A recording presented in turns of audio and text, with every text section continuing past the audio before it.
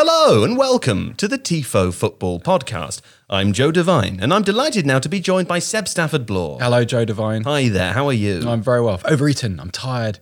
I feel full, lethargic, sluggish. Sure. But one more podcast. It was a big day of football, wasn't it, JJ Bull the Bullard? Hey! Yeah, it was good. I really enjoyed it today. I had a great time watching all the football.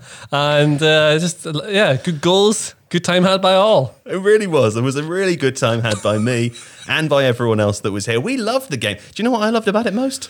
The goals. It was the jeopardy. It was the, apparently, according to the TV commentary, Portugal's position was every one of 1 to 4 in that group during the game process, the game state there this evening. Oh, you can't ask for more stakes than that, unless you're at an Outback Steakhouse. I think you can ask for as many as you want. They've got a kitchen full, haven't they? But other than that, outside of the steakhouse, it's the Euros. You know where else you can get loads of good stuff in a row? It's The Athletic. If you visit theathletic.com/Tifo Football, I guarantee you will find some of the best writing about football and indeed other sports on the internet from writers such as Rafa Honigstein, James McNicholas, James Horncastle, David Ornstein. The list is almost never ending of fantastic writers, and you can get a 30-day free trial if you try The Athletic out now by visiting theathletic.com/Tifo. That's theathletic.com/Tifo.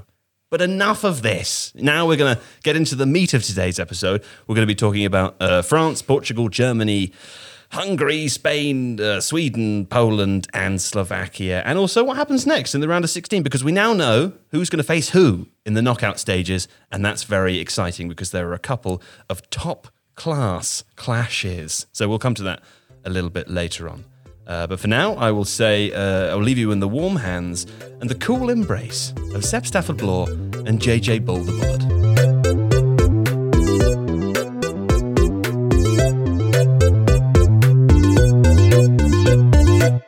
Okay, let us begin today's episode with discussion. We will come to Germany, which was in some cases the more interesting part of the day. But we're going to talk first about France versus Portugal. It was France 2 Portugal.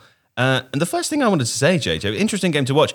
Most interesting thing for me was from the beginning because both teams tweaked their setups pretty rigidly in some cases. Lots in the midfield. Portugal had a 2 in previous games, moved to a 3. France had a 3, went the opposite way. Rabiot out for Tolisso, we'll come to that. But let's start with Portugal dropping Bruno Fernandes because that felt like a very big decision, which actually, you have to say, paid off in the game. Well, I think the reason they did that is because these two teams have played each other over the last however long, maybe a year or so. And they've been the 1 goal in the 2 games. It was a very scrappy N'Golo Kante goal, a prolific N'Golo Kante. I mean, you can't tell everything just from that, but you kind of can. It was very tight. Yeah. Excuse me. It's very tight, very equal in the games, and so I think they both expected a similar match, pretty much because of where they were in the group, perhaps. Yeah. Either way, well, no one was expecting Hungary to be leading in Munich for most of the evening, right? So I think Portugal and France probably both felt that they were safe going into the game. Probably. I don't think either of them didn't want to win or anything like that, or they weren't just playing for a draw, but they want to be as safe as they can, minimise risk. Now, one of the things you get with Bruno Fernandes, as good a player as he is, his pass completion rate, if we're going into that sort of stats, is not as high as certain other attacking midfielders because he tries a lot of things to make a lot of things happen. So he'll be quite low in games. He'll finish with 85%. And it looks like, well, that's not good enough. He should be at 90 because that's what you want to have and complete your passes. But it's because he's trying to force through balls. He's trying to force players into space. Really valuable for Manchester United especially and Portugal. But in this game, when you want to have control of the ball and the game, because France are so dangerous in transition, you've got Mbappe, Griezmann, Benzema, Hernandez, Pogba, Kante, all of them are quick and can get up the pitch really quickly. So that's where they can hurt you.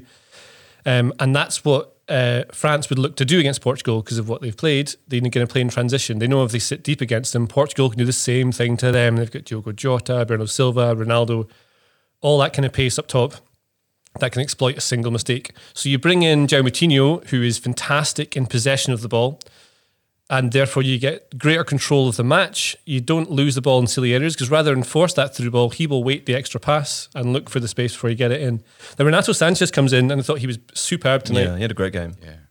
Yeah, I mean, there's an article in The Athletic actually, it was quite good about the rebuild of Sanchez. Jack Lang wrote it, I think, So obviously you might remember him from like Swansea and places like that where it didn't really go well for him, and he's been at Bayern, I think, and it didn't really work out there either.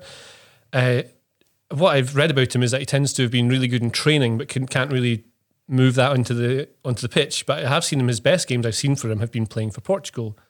Wonder why that is. He comes in, gives you energy across the midfield. Next to Moutinho, who's a little bit older now, so not as mobile. He can still run. He's not like a fridge in the middle of the pitch or anything. Sure. He didn't come from the retirement home to play. Exactly, yeah. I mean, I think he's younger than I. Yeah. But then you've got Sanchez with energy there. You've got Danilo just behind him, holding that 6 role. Maybe you don't need Carvalho there, so you can have Sanchez rather than him there. It's a 4-1, kind of 4-1. And you get to break when you can against France, who you know are going to be waiting to do the similar thing to you. And France's changes, they brought in Tolisso came in, and they kind of played this 4-4-2, out of possession, it looked like a 4-4-2. And the two forwards are Benzema and Griezmann, and you could say it's a 4-4-2, you could say it's a 4-4-1-1 or a 4-2-3-1. The numbers don't matter, because it's all about blocking the space out of possession, squashing it between the lines. And then, because Mbappe's playing wide left, him, Benzema and Griezmann can break and attack as that kind of trident, but they'll move around a bit like how Leicester used to in a 4-4-2, but except it was Mahrez off the right. Then Tolisso can come in because he's a very hard-working, box-to-box kind of defensive midfielder. Not very used at Bayern, is he? No, not really. But I mean, when I have seen him, I've seen him play centrally. So this was a slightly different role for him tonight. It's kind of, I was interested to see like the adjustment that he made, and it was, I don't know, it felt a little bit like he was a little bit more defensively orientated and they lacked a little bit of balance going forward. I don't know. Yeah. One of the things I want to talk about is, can you imagine how strange that was for Bruno Fernandes? Like if you're central to Manchester United, you're used to being the player that everything goes through. You're an automatic selection and you're the player that everyone talks about ahead of big games, any kind of game. If Bruno Fernandes plays well, United win. If they don't, they may not lose or even draw, but they tend to play worse and you get dropped. That's going to be really alien. That's going to be We talked about this yesterday, didn't we? The idea that he is extremely central to United. The team is built around the way that he plays. And clearly that's not the case for Portugal for a number of reasons. One of the reasons being that they're playing international football and there seems to be a bit more of an emphasis on not negative, but slightly more conservative football.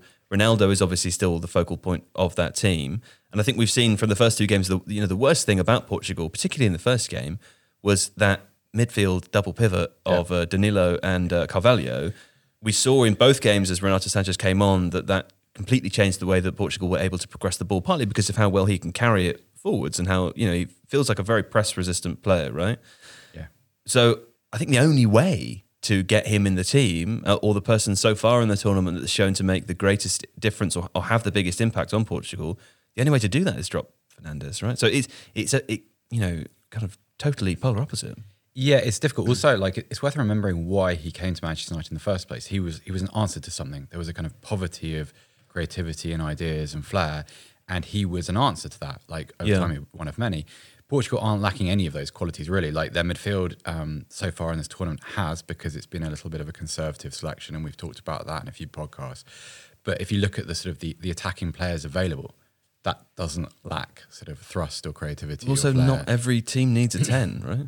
Exactly. And so the dependency on a player like Bruno Fernandes is different team to team. But I mean, it's a really difficult choice because I completely agree. Like, to me, Sanchez has to play because without it, that midfield is very passive. He is a box-to-box player and he's, as you said, Joe, press resistant. He also seems to, I'd love to see the statistics actually, but he seems to be more active in the press itself and exert more pressure on the players on the defensive line and the team as they work, his opponent, as they work the ball out of defence. And that seems to be something that Portugal really lacked, especially against Germany. Portugal had a lot of other problems against Germany, but one of them was that they were very passive. They didn't stop Germany doing anything that they wanted to do, if that makes sense. Yeah. And Sanchez is not a one-man solution to that problem because Michael Cox wrote a fantastic article about this on The Athletic, the plug. But it feels like a better solution. You don't need to describe the plug as a plug. I feel like I want to make sure that people know, oh, that's a plug. Oh, maybe, I didn't When sell you it. get on the bus, do you point at it and go, this is a bus when you're on? No, it's more like I am on the bus. Sure. And then sit down and then... He loves to narrate himself. Yeah. Loves the bus. I like Renato Sanchez. We've talked about this a lot. We talked about it before the tournament, and it just feels healthier. There feels like less of a gap between Portugal's attacking parts and the rest of the team when he's on the pitch. I think that's the best way to put it. A kind of a connecting piece, should we say. Okay, well, talking about connecting pieces, someone who is often considered to be a connecting piece in both his club career and his international career, Karim Benzema, star of the show in some ways today for France. I mean, had a good performance, right? Yeah, I mean, star of the show, maybe the referee a little bit. Okay, tell me more. Mathieu Lehus has a reputation, and it is as a kind of Spanish Mike Dean, and I think we saw why tonight. We had a big old discussion in the office about the first penalty when Lloris kind of inadvertently punched Danilo in the face. Mm-hmm. That was bad. I can understand both sides of that discussion. You think it's a penalty. I don't, on the basis that I've seen that happen so many times and a penalty not awarded. So I purely on precedent, I don't think it is. However, the second one, what is the value of VAR if it's not to kind of clip a referee's wings sometimes when he's making a decision which is to even up the game, or it's just not a penalty.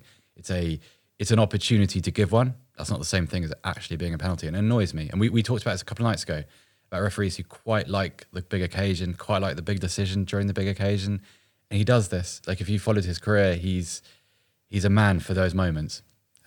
And it annoys direct me. attack, shots fired. I just think it's quite annoying. It's like because we got to the end of the first half, it was sort of, well, that was the referee, in the kind of the headlining spot with the warm-up acts as two of the best nations in European football. It's just don't do it. JJ Bull, pour some water on this fire. Water on the fire. I mean, when Danilo got punched in the face, I mean, that's clearly a penalty, though. But how many times have we seen it? And I agree with you. I don't know if I've ever seen that before, by the way. Like I mean, the way that he got hit in the face, I can't remember a time. I know people joke in the comments that I feel like I've not seen anything ever happen in football, but I don't remember a time where a goalkeeper has actually full on, accidentally, of course, punched a player in the face. I feel like it's one of the... clipping. I've seen clipping. It's one of the costs of that situation. It's something that can happen and you never want to see it happen and you want everyone to be okay. Of course you do. It's just that when a goalkeeper's making a punch and he gets a bit of the ball and a bit of the player, it seems more often than not that the goalkeeper gets the benefit of the doubt. It just gets sort of dismissed as a footballing incident. Yeah, but I think we had this conversation earlier and my retort was that when a player goes in for a tackle and gets a bit of the ball and then like kicks someone in the face by accident, that's a foul. I understand. I mean, like you described it earlier as a sort of one of the risks of that sort of challenge. Like, well, on that note, I mean, something I think is interesting. Right? If you take like a bicycle kick or a scissor kick in the area, you know there's someone right behind you, and you go for a bicycle kick. You know you're going to probably smash them in the face unless they pull out of it. And the ones where the ball is struck correctly and goes in the goal, often the defender has pulled out of the header because they know they're going to get their head caved in if they go for it. So you think, is that not dangerous play? It would be one of the best goals you ever see, but it completely is dangerous play. And I'm not saying it shouldn't be a penalty. It should. It's just that it doesn't often get given. Yeah, it's like shirt pulling in the area. It's one of those things that everyone sees, and it just feels a little bit like it's a kind of an unwritten rule that we don't give those. King in the Indies in the chat says you shouldn't be allowed to punch people in the face. Yeah, very true. I feel like that's more violent than pulling a shirt. Football has allowed that in that situation. It's unfortunate, but that's what's happened. That's what's been allowed to be the precedent because referees have ducked that kind of decision, and it's just. I think there's a confusion here on what constitutes a clear punch in the face because, like, clipping, sure, players sort of accidentally getting in the way at the end of a goalkeeper's punch, yes, okay. This is. I mean, he again inadvertent, of course. He leathered him in the face. I mean, I'm not sure I've seen that. I don't know if there is precedent. When's there been precedent for a goalkeeper full on punching someone in the face and it not being a penalty? Well, when a goalkeeper comes to make a punch, like there's typically contact in that area. If the ball's delivered, he's low enough to sure. But like if you think about the Higuain Neuer incident in the 2014 World Cup final, when he comes over the back of him, makes his punch, and he doesn't make contact with his fist, but he makes contact with his head, with his knee. And again, that's one of those things which is, God, it was awful. It was it could have been incredibly serious, could have really badly hurt Gonzalo Higuain. But that was one of the situations the referee was like, oh, that just kind of happens, and that's what a goalkeeper does, and so we can't. It's like but he wasn't like, the difference here is that Lloris was punching at someone's head height. Like that. Normally, what happens when a ball comes in and a goalkeeper punches it away is when it's over the head and they don't think they're going to catch it. He's stretching out forwards, punching where somebody's head is. Yeah. I think the rule for that should be that a goalkeeper shouldn't be allowed to punch a ball out if a player could get their head that high. But that's really difficult to police, though. Well, not in this situation, because what happened was he accidentally punched him in the face, and then there was a penalty. It sounds like it's really easy to police. But then if you're saying like a goalkeeper been policed, there was a penalty. But if a like the situation JJ described earlier, where there's a bicycle kick in the box and a defender pulls out of the challenge because he doesn't want to get his head caved in, do you have a situation there where a goalkeeper comes to make a clear punch and it's only a clear punch because the attacking player has thought, oh, I don't fancy that, I'm just going to stop back? Because you have to you bring things like intent and what a player might do if the goalkeeper wasn't in that situation. It becomes very vague very quickly. And so it probably, I just think any way really to avoid someone punching someone in the face by accident. Yeah, no, I don't disagree with that. It feels unusual. That's how I felt when I saw it. I think that's why there's very little precedent. I don't know. It feels like it happens more than we think. Is this? I mean, we'll move on now. But you're with me, right? You're with me, yeah. I think Seb's lost it. Seb might have done. He got punched in the face. Anyway, we can argue about penalty decisions all day. That's a very TIFO thing for us to do.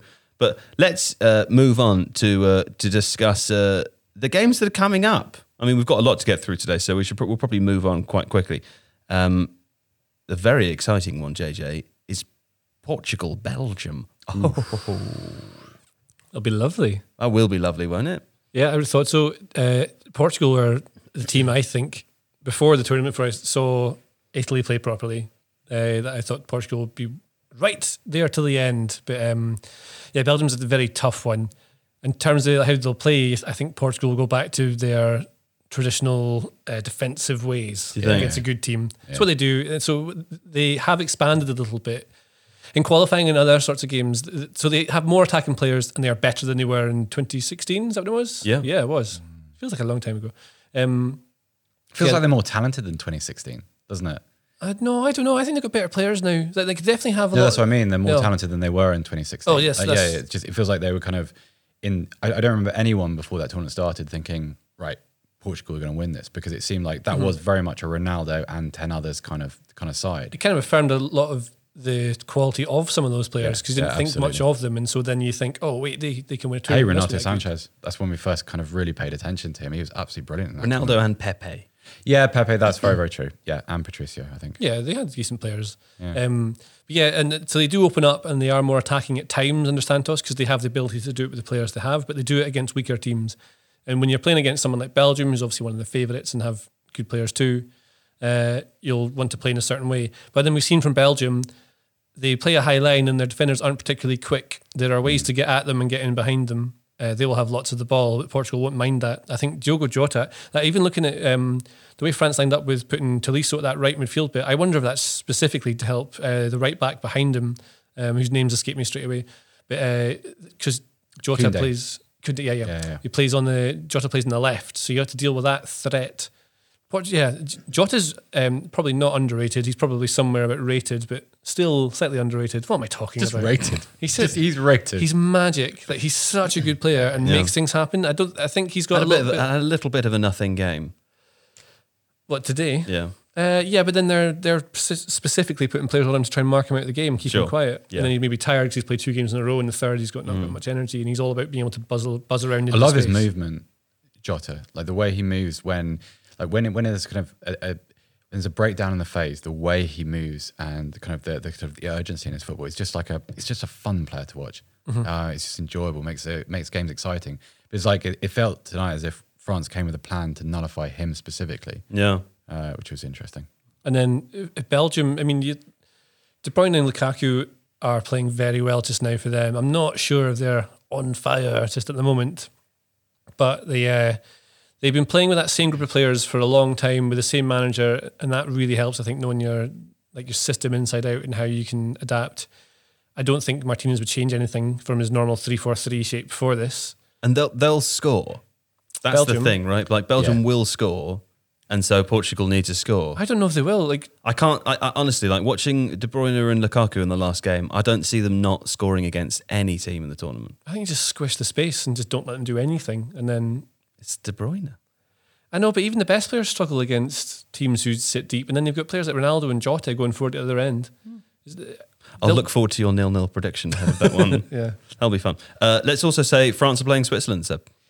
Yeah, can't see them not winning that. Just because I think France dominating at every area of the pitch there, midfield especially. I don't fancy Granit Xhaka against Pogba, Kante, and probably Rabiot. I think France have the edge there.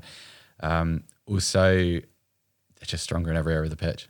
Sure. I mean, we don't have to overcomplicate that. But yeah, France will love that draw. Okay. Well, we will be back just after this. We're back.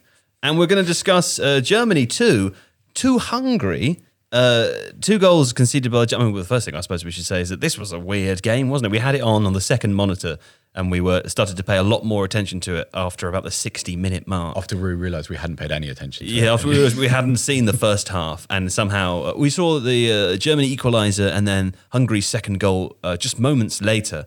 But for most of the evening, it looked as though Hungary were going to progress, and Germany, surprisingly, after looking in some ways like the most exciting team in the group at times, were going out. Of course, that hasn't happened. Germany go through second to face England in the next round, so we'll come on to talk about that shortly.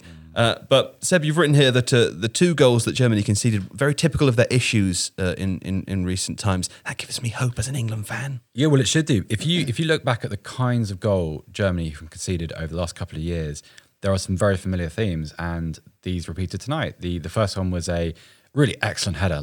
You don't see that goal very often now. The really, the strong thumping header, but probably shouldn't be getting between 2 markers there. And the second was mentally, it's an error because it comes right after the kickoff, after the equaliser. Old cliche about that, but also there's just that element of chaos that you look at, and if you hadn't watched Germany since about 2016, you'd think, well, that's not very German, is it? That's very weird. That's kind of an England goal to concede. But this is the price of a lack of continuity. It's a lack of chemistry between those defensive parts. And it's a problem that Jogi Löw has never cured. He's brought back Mats Hummels to make it slightly better, and he's moved Joshua Kimmich around to kind of compensate for what isn't there at fullback, but it's still not convincing. Yeah, you get it, Germany. And what's been the difference in this tournament is they played really well going forward, and their 3-4-3 worked like a dream against Portugal. But I felt like the more attention we paid to this, the more obvious it became that Hungary had really studied that Portugal game. I was looking at the touch map at full time, and you can see that Germany never get into the positions. Obviously, the Portugal game was all about overlaps and spare men and getting to the byline and having really good crossing opportunities. And that didn't exist tonight. In fact, Germany very rarely got beyond the edge of the penalty box, and that was kind of well done, Hungary. They stacked that area pretty well and blocked it up very, very nicely. Sure, okay. that's one of the reasons I thought I said it. I think in the group of death preview that Hungary would be able to do some damage to Germany. I based that on having watched Germany playing against North Macedonia when they lost 2-1. Same system, 5-3-2. I mean, I know other teams are all sort of different. They do it in different ways. It's exactly the same, 5-3-2. Sure. You block the back, you squeeze the space, you get everyone back, and then you try and hit them in transition, and they did, and they managed to get those wins. Germany, like Seb was saying, that they're vulnerable to certain types of goals, but you can see in their team like there's no power or like aggression in it. You need more, just more about them. When they put Goretzka on for Gundogan, straight away, it's not just because he's tall and strong, he just is quite busy. Goretzka gets in amongst it. He's also Goretzka's clever. Like you notice him for his size and because of like how imposing he is in midfield. But if you look at his goals and you look at the chances that he has, it's typically because of movement. So the German equaliser, it's not really a move that's come off. It's a lucky series of bounces. It takes about 3 deflections, which take 4 Hungarian defenders out of the game. And there, like, reliably is Goretzka in the perfect position to steer it home. And that the prize for sustained pressure, right? just being able to anticipate what's happening, absolutely, like, your reward for making an opponent crack a little bit, and a little bit of good fortune. But there's nothing fortunate about Goretzka being there, because he does that a lot, and he finishes really well when he's in that position. And you can kind of, with him, you fall into the trap sometimes of thinking he's a unit, isn't he? He's a vending machine, he's a clogger, really good footballer. He's a clogger. Yeah, but that's kind of, you see him and, like, you see the size of his upper body and that stuff, and you can miss his technique and just how good a finisher he can be sometimes. So, and that was kind of what got Germany out of jail tonight, obviously. And then up top of Germany, you've got Sané and Gnabry, who need space in behind to be useful. Yeah. There's none of that against this team. Sané, Bit of a chance for him to show his worth this evening, right, Sané? yeah, it's funny. There's a bit of negativity around him in Germany. Like, he didn't have the best first season with Bayern Munich. Obviously cost a lot of money, and I think one of the problems with him is he is so obviously so very talented, and there's, you know, quite often it's very similar to, like, JJ and I were talking about Kingsley Coman during the game. It's quite similar, because you see what he could be, and actually because we saw him so much in the Premier League, we've seen what he can be. He's brilliant. Leroy Sané is a fantastic player. Just hasn't quite done it for Bayern Munich. Hasn't quite done it for Germany either yet. And I feel like he's the sort of player that would really benefit from being at a different team, right? Maybe. I don't know. I think Bayern is a good stage for him. I can see him doing well. It's just that he doesn't. With him, he doesn't always make the right decisions when he gets up to the edge of the penalty box. There's something about Bayern's system which doesn't quite work for him in the way that it did at his best at Man City. I'm not smart enough to know what that is. It's just Sané. I was talking about the other player. Goretzka. Yeah. No. Coman. Coman. I was talking about Kingsley Coman being a different team. Yeah, I think so. I think he's one of those players that sort of he needs a stable position. He also needs to be somewhere where a manager just thinks, you are in my starting 11 every single week. I think that benefits him. Whether he would good at Everton. I think probably higher. Like, I think you could put him at somewhere like Arsenal. I think he'd do very well. Yeah. I know Everton finished, but like, it's I don't know. I think there's a really good player there. Like, I always go back to, do you remember that game in the Champions League between Bayern and Juventus when Juve went 2-up and Cuadrado scored that lovely goal on the counter when he kind of side-footed it into the top corner, and Bayern came back to win it, and it was all about Koeman. Came on, I think, after about an hour.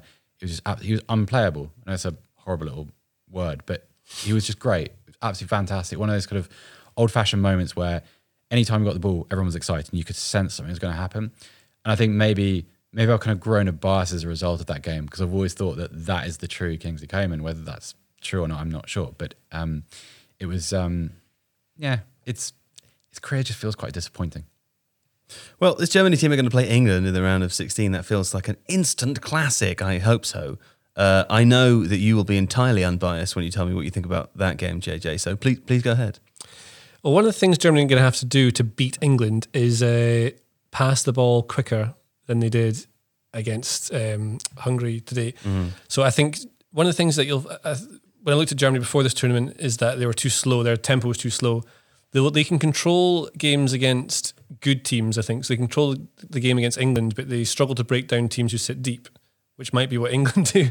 So it's kind of hard to work out what's going to go on here. I think Germany will be, how do I say this? Like, not smarter than England, but maybe a bit more cunning. And I think if they're playing a 3-4-3, you'd think Southgate would want to try and match that up, so you can just have man for man across the pitch, just try and I can't see how that 4-2-3-1 will really work against them. The weaknesses are going to be that they're not very fast in behind a high defensive line. So again, your players like Sterling and the other fast lads that England have, plenty of them. Yeah, Foden. Yeah, I love Foden. All those boys can get in behind quite easily. I think Germany win the midfield battle easily out of what England have. Whether in a 2 or 3, I think Kroos and Gundogan just have that nailed down. So then you want to try and play around them, and in transition, and you play wide, and then whoever's left's got to deal with Kimmich. If he plays in that right, can look after that. I think Germany will be able to fall back. But I think Germany will be really good in that game. Maybe. I don't know what I'm talking about. I've run myself into a little. No. I think the idea of matching them up is really interesting. So I mean, we've talked about that a lot before. JJ's mentioned it a couple of times. Alex has mentioned it in the past as a sensible thing to do against a team that are playing the way that Germany are playing. Do you think it'll happen? Because it didn't against Scotland. Yeah, well, that's why. Yeah, I don't know. I would have thought Southgate will aim his midfield towards stopping Tony Kroos, which feels like one of those conservative decisions again. We're still unsure as to whether Mason Mount is going to be able to play. I think unless I think he's allowed to repeating play, something, but whether he's able and ready to play. Well, unless I'm repeating something that I've heard that is inaccurate, his isolation ends the day before Monday, the next game. So he would, if he's been doing enough training, he'll play. I think he'll play because I think Southgate will use him to pressure Kroos all the way through the game. but see, they do that. What Germany will do, and they do this a lot. I mean, you'll know this, is that Kroos will just drop into one of the centre back positions as they move up, or into the wing back sort of role. He just drops into wherever the space is. A bit like how Modric did against Scotland in that game, just is always able to find space. And then if England are trying to push that way, they have to have a high line to be able to push up as a unit, which then leaves space in behind. For the fast lads, you've got Sané, Gnabry. I don't think Sané will play, but Gnabry, Werner maybe might come in.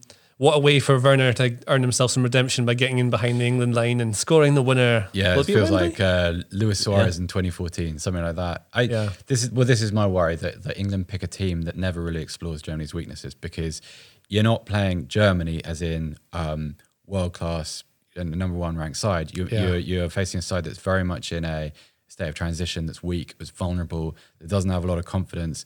So if it's me, I'd like to see something as aggressive as last night, which is that. I think they'll thrash them. I really do. I think they'll win. You reckon? I think it's got. If Southgate approaches it the way he has done, be bold. Yeah.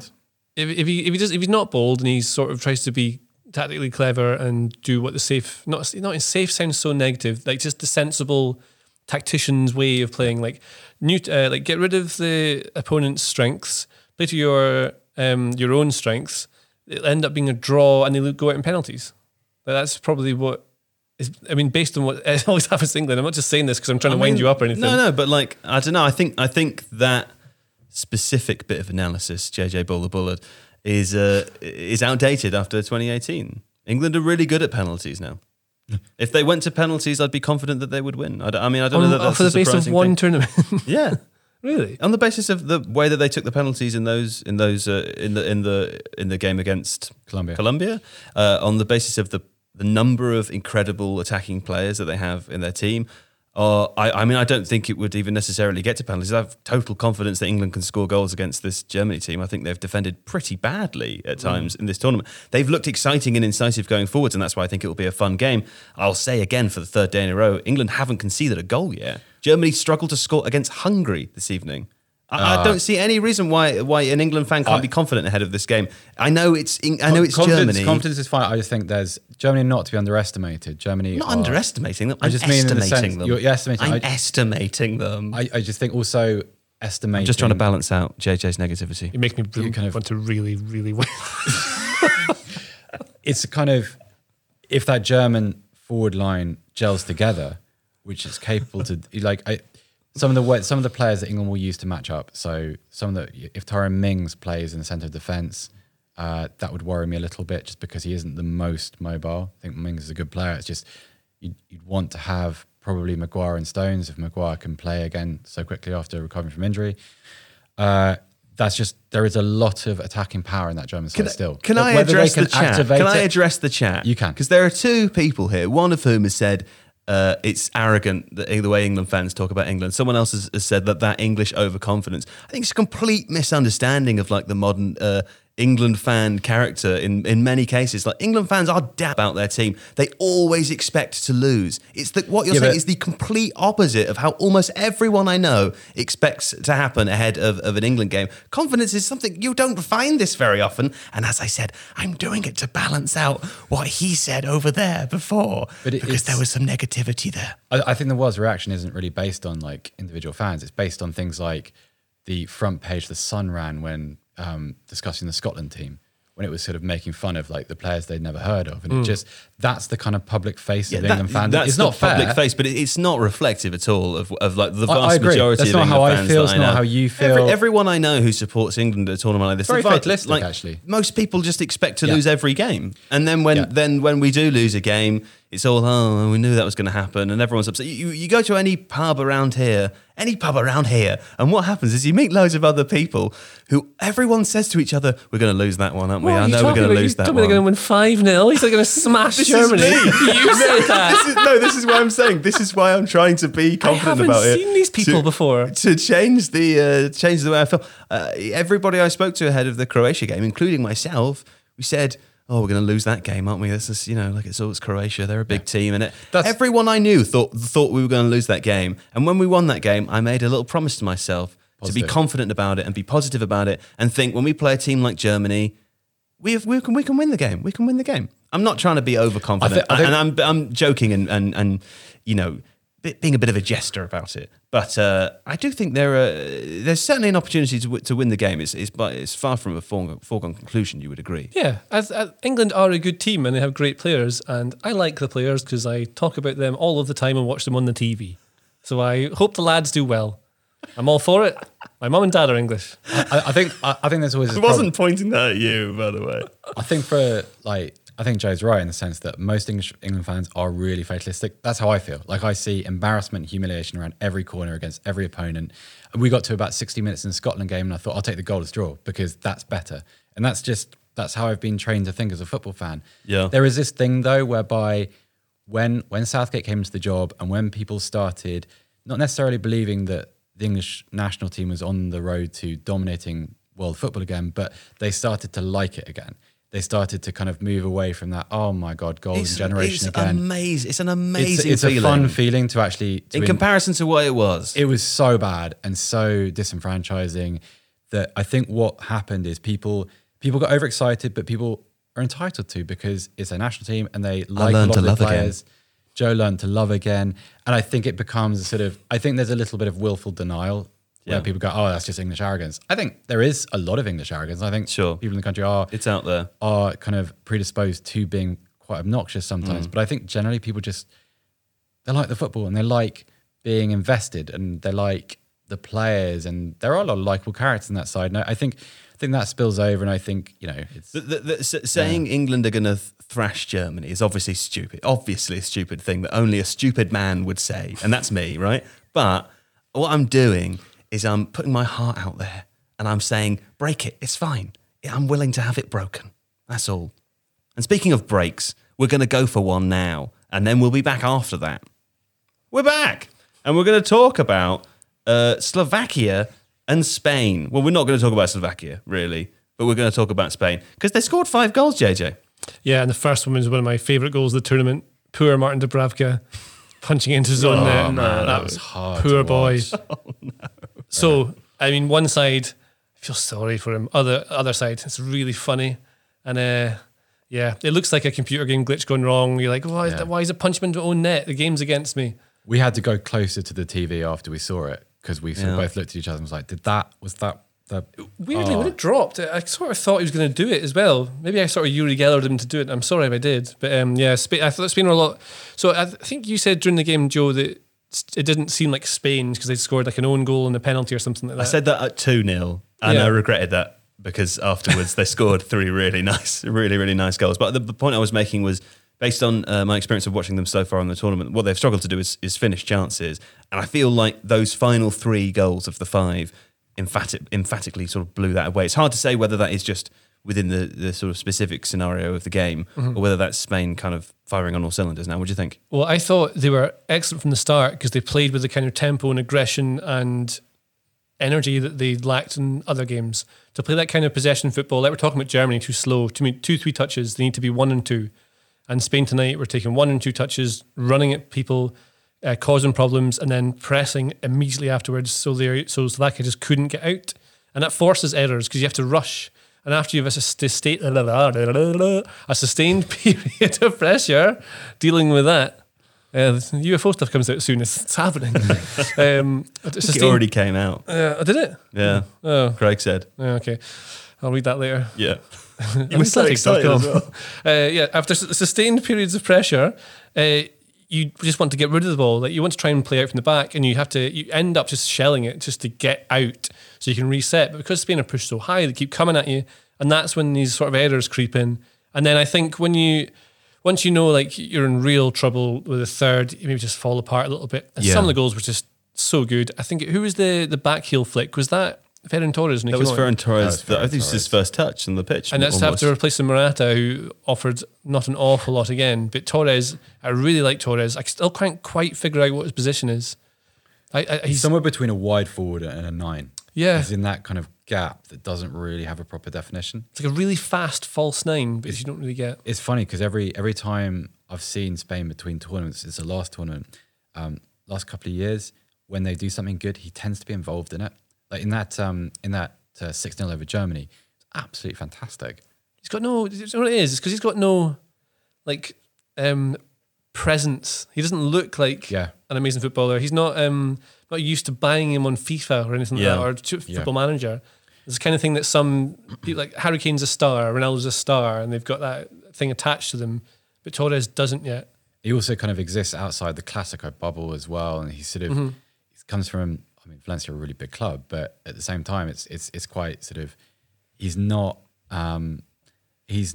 where you would point your kind of defensive resources if you were playing against them. He shares the name of a legend. I know that's slightly less important than all the things that you said before, but it's difficult to eclipse the name of a legend.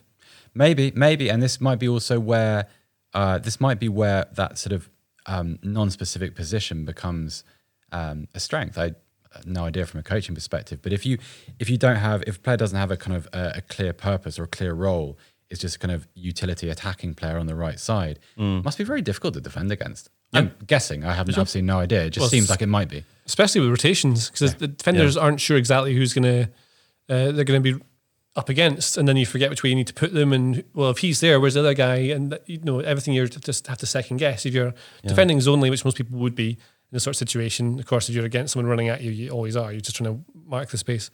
Yeah, it's going to be really difficult to deal with. Very useful for a manager as well. It means he's always going to be in squads. It's that other cliche that if you don't have a nailed down position, where do you end up playing? And you end up being a utility player rather than a forward. It could just be his age. You don't really think of him as a Man City, like an important Man City player. No. He's played some big games for them. Yeah. And done very well. Yeah. Yeah. Another player that you mentioned during the game, and has been mentioned here in the chat by Jakes99, who says Pedri is the player English fans think Foden is. Foden's one of the best young players in the entire world. I think he might even... Unfair to Foden, but nice for Pedri. I love Pedri. If you've not seen Pedri yet, how do you explain him? He's kind of like he plays an 8 for Spain on the left side of the midfield 3. Does the same thing for Barcelona. But he plays a little bit like the Iniesta role used to, like advanced. So he'd be the advanced playmaker, basically. He can play off the left wing and come onto his right foot. I think he can play on the right as well, actually. He can play as a 10. He's just a really very talented footballer. Incredible technique, great vision. There was a pass he played. There was a reverse ball into Jordi Alba that set up an almost goal that he pinged across the 6-yard box. That was very Iniesta. That is stunning. Like that's the kind of thing you cannot teach that. You can't coach that into someone. That's something he just sees the space where the players are going to go, and he probably even knew he was making that run before he turned. I think he takes it in the half turn and then just plays it. So it's a reverse pass, cuts him open. That's the kind of player that Spain need to be able to play the possession football that they want to, because you can mix up your tempo. He can fire these balls in. He's fantastic. But Foden is properly next level. Like he is in the top tier, I would say. I like that tier. That's my favourite tier. Me too. Spain-Croatia, lots of nice players in that game, wouldn't there be? Obviously Modric. I mean, he ran the game for Croatia against Scotland, and I can't remember much of what he did in other games, but I assume he probably did the same thing. And now I'm just thinking about that game again. Well, in which case, Seb, what do you think about that one coming up? I don't know what's the true Spain yet.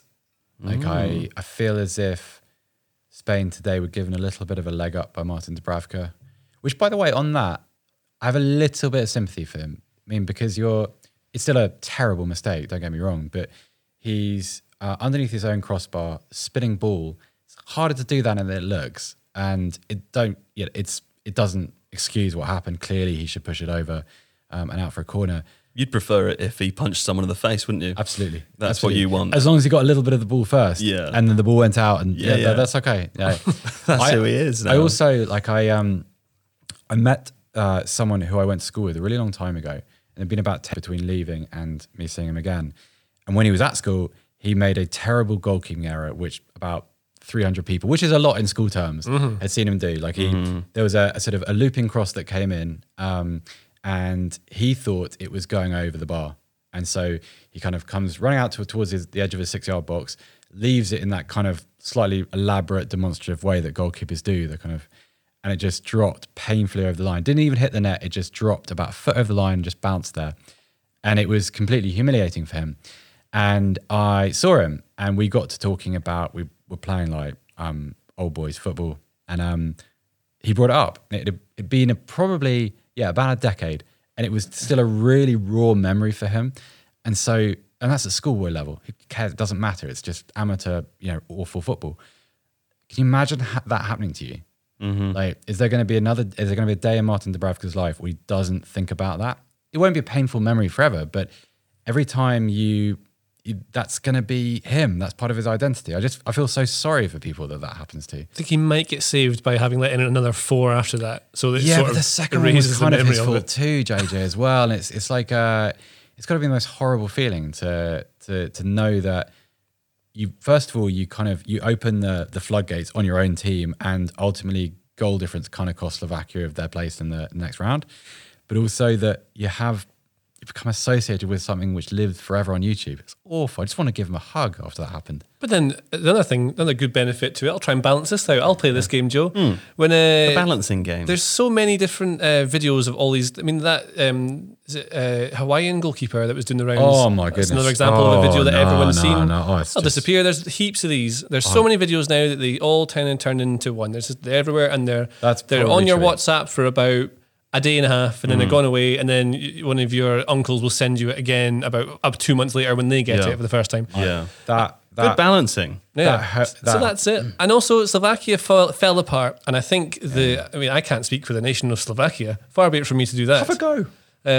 I think they'll remember their whole team collapsing in that way, that horrible way that you can't really prevent, and you can see it happen in front of you. You can't stop it. The players were there; they just couldn't stop it happening. Yeah, Dubravka's he puts it in his own net, which made it difficult because the thing, once Spain then have the lead, it means that Slovakia have to open up to come into them, and that's when you start getting the space occasionally that lets Spain in. So it's a mistake that kind of opens it up, but it's I think the nation of Slovakia should not hold Dubravka to that, because the whole team really that Haitian goalkeeper, I cringed so hard, like I felt like maybe my spine would snap.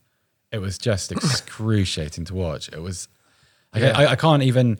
We can make a defense for Martin Dubravka, and you can say, well, it's quite hard, the ball's spinning, and there's a bit of sunshine in his eyes, and I still can't understand what the Haitian goalkeeper was trying to do. I haven't heard a sort of a rational explanation for how that could happen. It's just, I feel so sorry for him. It's awful. Haven't seen it, so don't know what's happening. Hey, let's talk about. I tell you when you might see it. So no, because this will be a good plug. Because maybe after, when we go to the Old Red Lion Theatre Pub in Islington for our sort of final pod after. Don't tell them where I'm going to be. No, well, the door's locked there. There was a guy that turned up this morning outside and sort of wanted me to go for breakfast with him. So you're going to be in on this. Oh my God, are you serious? No, he just took a picture. He was joking. I've met that guy. He's a nice guy. He came to the TIFO quiz. That's good. He did, though, send a picture to me on Twitter of him outside the place where I was sleeping, asking me if I wanted to go. Public house you were living above, on the main road. He seems like a very nice guy. In the capital city of the a new friend. country. New friend. Anyway. A break. The Old Red Lion, the best place to watch. This isn't an ad. The best place to watch football in London. If you go there, go and ask for Uncle Damien. He'll tell you stories about Harlow, Essex in the 60s and how he remembers the World Cup final. There was no one on the streets, says Uncle Damien. Everyone was watching the big game. Go and talk to him. It's more fun than it sounds. And there's tellies everywhere for the football and in the garden. Come on. Doesn't get better than a telly in the garden. The Old Red Lion are brilliant. 2 big screens. Brilliant. There's a theatre that you can book out to watch big football. There's a great dog. Great dog. Don't feed the dog. Don't feed Uncle Damien. Feed the dog. Definitely don't feed Uncle Damien, because you know that man. Ooh. Right. Sweden are through 3-2. Sweden 3-2 Poland. The notes say, did we watch this? No. but we saw some of the goals. It was on in the background. We were watching the other game. Dejan Kulievski, nice assists. Emil Forsberg, a couple of nice goals. Lovely, lovely stuff. But the main thing we wanted to say here is that they're going to play Ukraine. Yes, they Sounds are. like the most fun game of the round of 16. Reprieve from Ukraine. So also, and let's be fair, Sweden are, they're a veteran tournament side. They're always a bit stubborn. They always manage to kind of progress and have decent results. There is no need for They know how it works. They do. No need for a Ukrainian inferiority complex. So let's see the better side of Ukraine this time, I think, because they were pretty disappointing Yeah. in the group stage. So This is an opportunity. They've been given an opportunity. Yeah. So hopefully we'll see a little bit more of Malinowski, who is one of my favourite players at the tournament. And Yaremchuk. There we That's go. another player. That's not like a new phrase I've picked up. No, I know. I was hoping it was the with phrase, but yeah. Just go, I'm with you. Yaremchuk. We've been running for a long time now. I think it's because we messed up the intro so many times. Yeah. That it was a real slow burn to get into this one. But there we go. Very exciting. We now know that the fixtures, the round of Dark 16, are Horsemen very of exciting. Ukraine, says the chat. England, Germany, Portugal, Belgium. You can't ask for more than that this early in the knockout stages. That's top dog, isn't it? That is top dog as far as round of 16 fixtures go. I'm excited to come back here on Saturday. I don't know which game the first one is, but it's going to be fun. I think the first one is Wales-Denmark, I think. That's going to be gonna fun be a great too. game, two really evenly matched teams. I'm excited. Loads of jeopardy. Loads of it's all Jeopardy from here on out. Are we doing predictions tonight? Or are we going to delay that? No, let's not do predictions. We'll do those privately before we record the next game's work. But I will tell you now. Points are bad, and I have many points. I earned many points. Not as many as Seb though. Seb earned many points today. You're still in front of me in the points are bad game. I'll give you that. But there were 8 points separated us yesterday, and only 3 separate us now. Really? I gained 5 today. Yeah. Do you know why? Was it? Because my 2-2 wasn't so stupid after all, was it? Bang on. It really wasn't. Bang on. 2-2. I know what I'm talking about.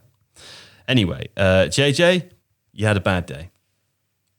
Yeah, You did have a bad day. I had a bad day. Alex had a pretty good day. Did he? He got a correct score as well. I think he predicted something accurately. I can't remember which one it was. It might have been one of the games that happened. Who knows? But Alex is currently leading on 68 points. JJ second place, 73. You got 5 points to make up now. There's plenty of games left. Plenty of games left to do that in. And Alex has definitely got a slip up in him. So we'll wait and pray for that. JJ 73, 79. Seb, you've widened the gap quite dramatically to JJ. There, 6 points, and of course 11 behind Alex. There, he'll be loving that, rubbing his hands at home, giggling and cackling like he does. Points are so bad. And points are very, very bad for me because I've got 82. But what can you do? There were many games today, and it was difficult to know what was going to happen because no one does. No one does. Anyway, that's the end of today's episode. What a big day. Final day of the group stages. Woo, woo. Couple of days off for us now. It's going to be real nice. And gonna head to the Old Red Lion, have a drink, and celebrate. Celebrate. Not being here. Yeah, not being here for a couple of days. Real fun.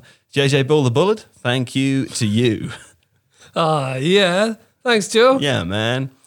Seb Stafford Bloor, thanking you also. Thank you, Joe Devine. Philippe Fenner, Tifo illustrator extraordinaire in the background. Thanks for joining us this evening. And your beloved France did not lose. Well done. There we go. And of course, thanks as usual to our crack team in the production wing of Don and Craig. And there's Don's little hands there making a violent gesture. Still lovely though. There they go. There they go. All right. To all of the people watching, thanks for being with us during the group stages. It's been a pleasure to broadcast to all of you. Absolutely. Everyone's been very nice. Everyone's been very nice. Yeah. Very nice. Very few comments have needed removing or moderating, so that's lovely, isn't it? Especially because the internet's such a horrible place a lot of the time. But thanks to all the T-Pos, and we'll be back not tomorrow, not the next day, but on Saturday to start the round of 16 and to give you all the coverage that you deserve. It's coming home.